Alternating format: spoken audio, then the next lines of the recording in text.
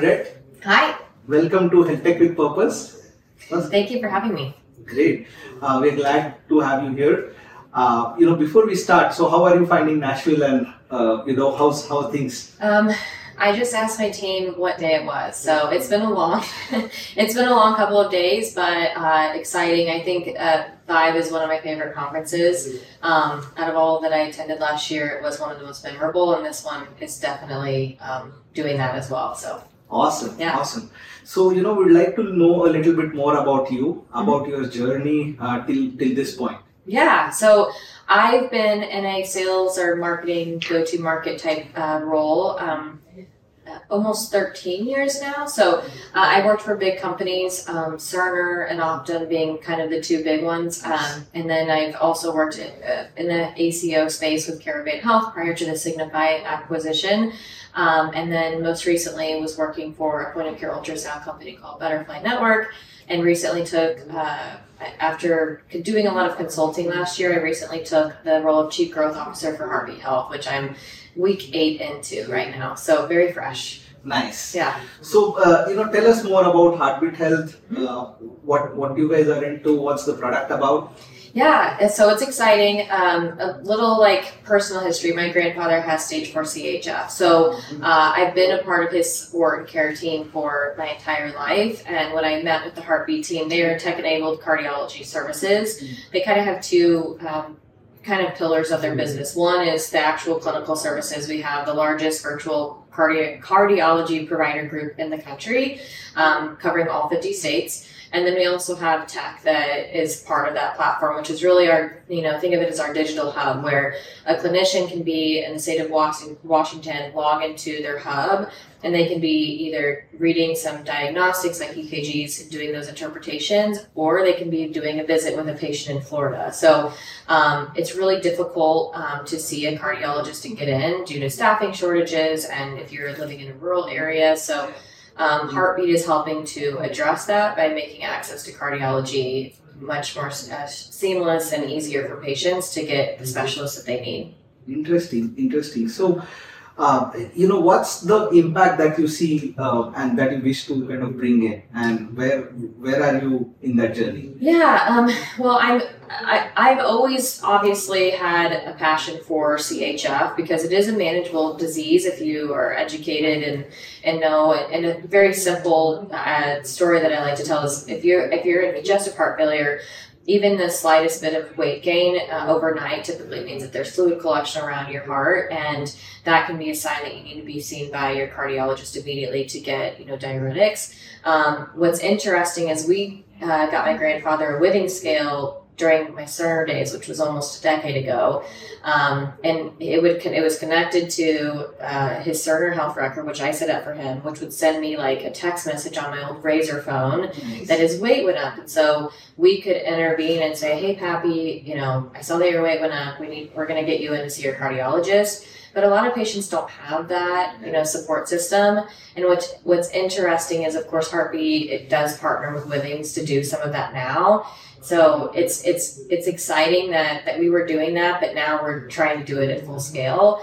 But in addition to that, there's a lot of other cardiovascular conditions that we see, and a lot of, at least what I'm hearing at the conference, which has been interesting, is because of the staffing shortages or cardiologists are retiring, there's a need for specialty cardiology, like oncology cardiology, pediatric. And a lot of these hospitals just don't have the resources to hire that person, or they can't find anybody that wants to live in that area. And so being able to access our large team of cardiologists and still provide those services that are high acuity needs, that's been incredible to see that come to fruition. But my job as Chief Growth Officer is to really streamline what we're selling into the market and make sure that we're focusing on the right segments, the right buyers, and what can add the most value in terms of patient outcomes, but also, obviously generate revenue, being that we are a business that needs to make money. Yeah. So, on that note, walk us through, how somebody gets onboarded, both on the provider side as well as from a patient perspective, that how, a patient can use the technology and how provider benefits from it. So there's two paths. So if we're working, let's say, with a primary care provider, which we do a lot of work in that space, typically the referral comes from the PCP or the primary care provider to us. And, typically it's they've done some sort of recent diagnostic testing. We've done the interpretation on it and have seen that patient has a certain condition. The primary care physician then refers them to Heartbeat, and that's when they engage with our cardiologist and we call them our heart heroes, which are doing a lot of care coordination. That's kind of one referral path. For Medicare Advantage plans, typically they send us an eligibility file based on a certain set of ICD-10 codes. So it kind of helps us to trigger patients that we could essentially help with. And the goal really there is to keep those patients out of the hospital, especially if they don't need to be in the hospital. We all know that the default is always to go into the ER, and sometimes those end up being very expensive visits and can be prevented with the right patient education, the right medication titration. So that's one avenue. And then the third would probably be, which we've been having a lot more discussions at this conference, would be the cardiologist actually could refer patients to us if they want to focus more on high acuity in-person visits and give us some of the services that they don't necessarily have time for, capacity for, and or don't have the specialty knowledge. And so we're doing a lot of peer-to-peer e-consults, or they're referring their patients to us. In terms of what the patient sees, we work with a lot of remote patient monitoring device companies. Some are strategic in nature, some are just more a need based on the client. And so they can either have that device connected to our platform for more automatic results coming in. However, for the older population, sometimes setting that connectivity up can be difficult. So they have like a basic, blood pressure cuff, and they can actually manually log their stats or their data into the platform. And we find that for the older population, that seems to be where they are better engaged if they're actually entering it in themselves. Because if they can't get the tech to work, then they give up and then they don't want to report the data. So we really are cautious about how we approach every single partnership to ensure that we're working with the patients based on what their level of acuity is, what their tech knowledge is, and making sure our heart heroes are engaging with those patients to make sure that they're actually, following our protocol and happy with the services that we're providing them. Nice. So on the patient side of things, right? There's a lot being talked about privacy, data, the whole HIPAA compliance. So, and one of the things that's been discussed is how you can bring up that transparency and at the same time increase the confidence of the patient that their data is safe. So how does Heartbeat kind of handle that? We had a really interesting conversation with a vendor yesterday about this, actually. Well, they obviously have to agree to the consent, and that consent form has to be provided to them with some context. So a lot of people, if they get, like let's say remote patient monitoring, they know what they're getting, but what they have to understand is what is the outcome going to be if they give us the data. A good analogy that was shared yesterday was, we all use maps like Google Maps or whatever your preferences ways.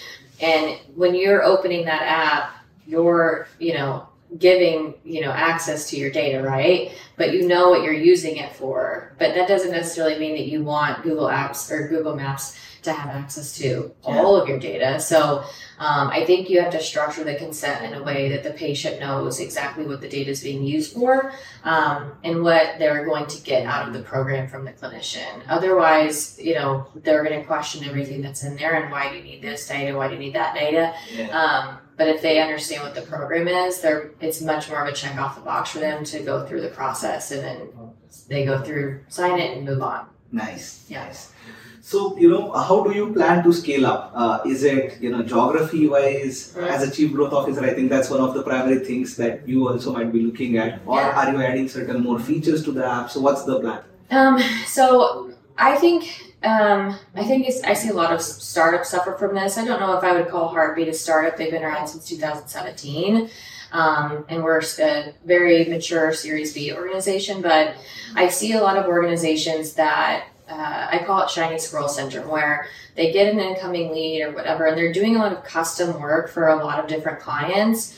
And it's really important to make sure that there's like some streamlined focus on, okay, what are we selling in the hospital market? It can't just be everything custom, right? You have to really think about what is the market asking for right now? What can we deliver today versus potentially next year because of roadmap, dependencies. And then have like very specific buckets of this is what we sell in this market, this is what we sell in this market. So I'm doing a lot of that analysis right now in my role because Heartbeat has so many incredible partnerships, but they're very, very broad in terms of what we're offering.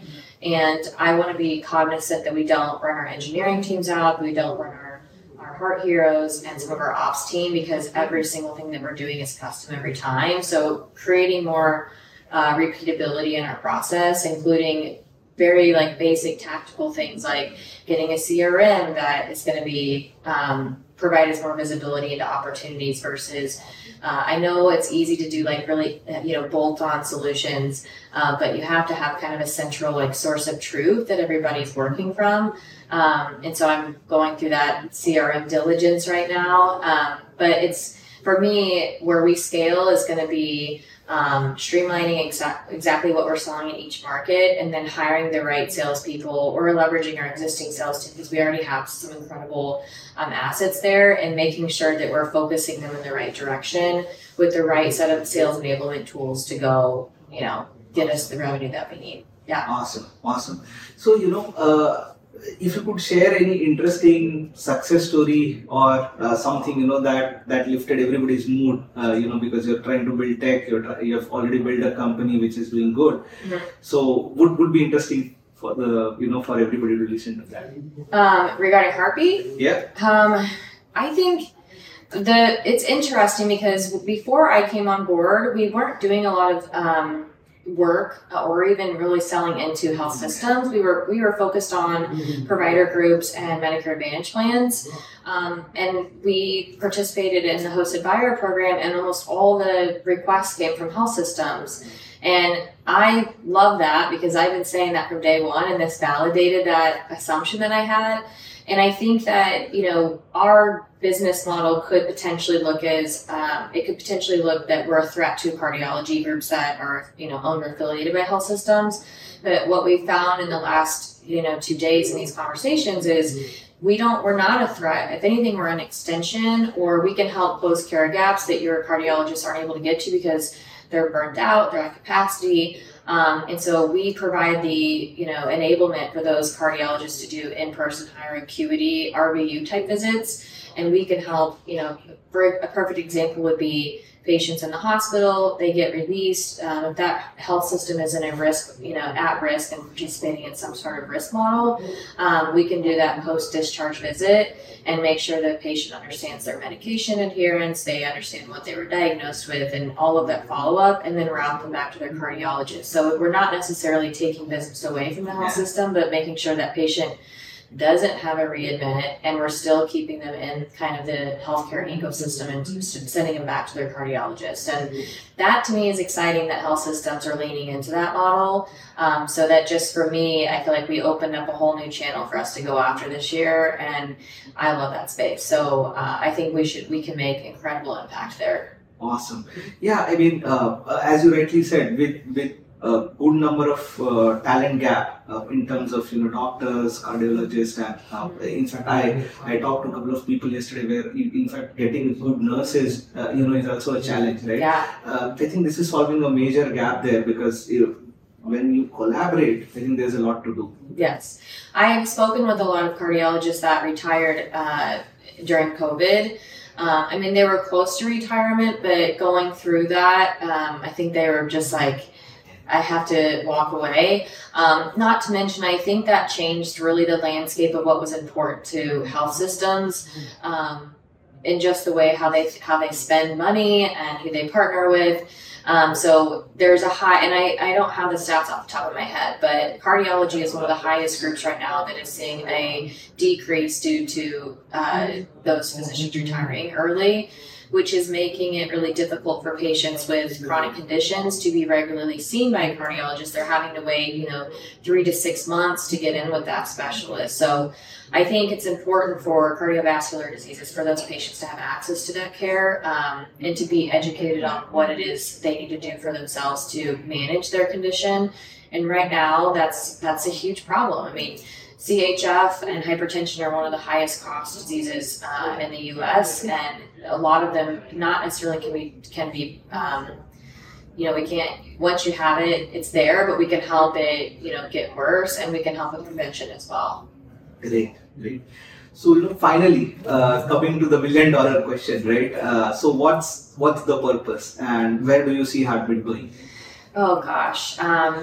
I think for me, the purpose, having a grandfather that was a routine person in and out of the ER, for me, educating patients for prevention on how to mitigate, getting these cardiovascular diseases is really, really important to us. But really helping patients get care from the comfort of their home and keeping their support systems in the loop. I think that's really important. And when I think of rural communities or even urban communities where patients don't have access to transportation, you start to think about like that social determinants of health that everyone is speaking about.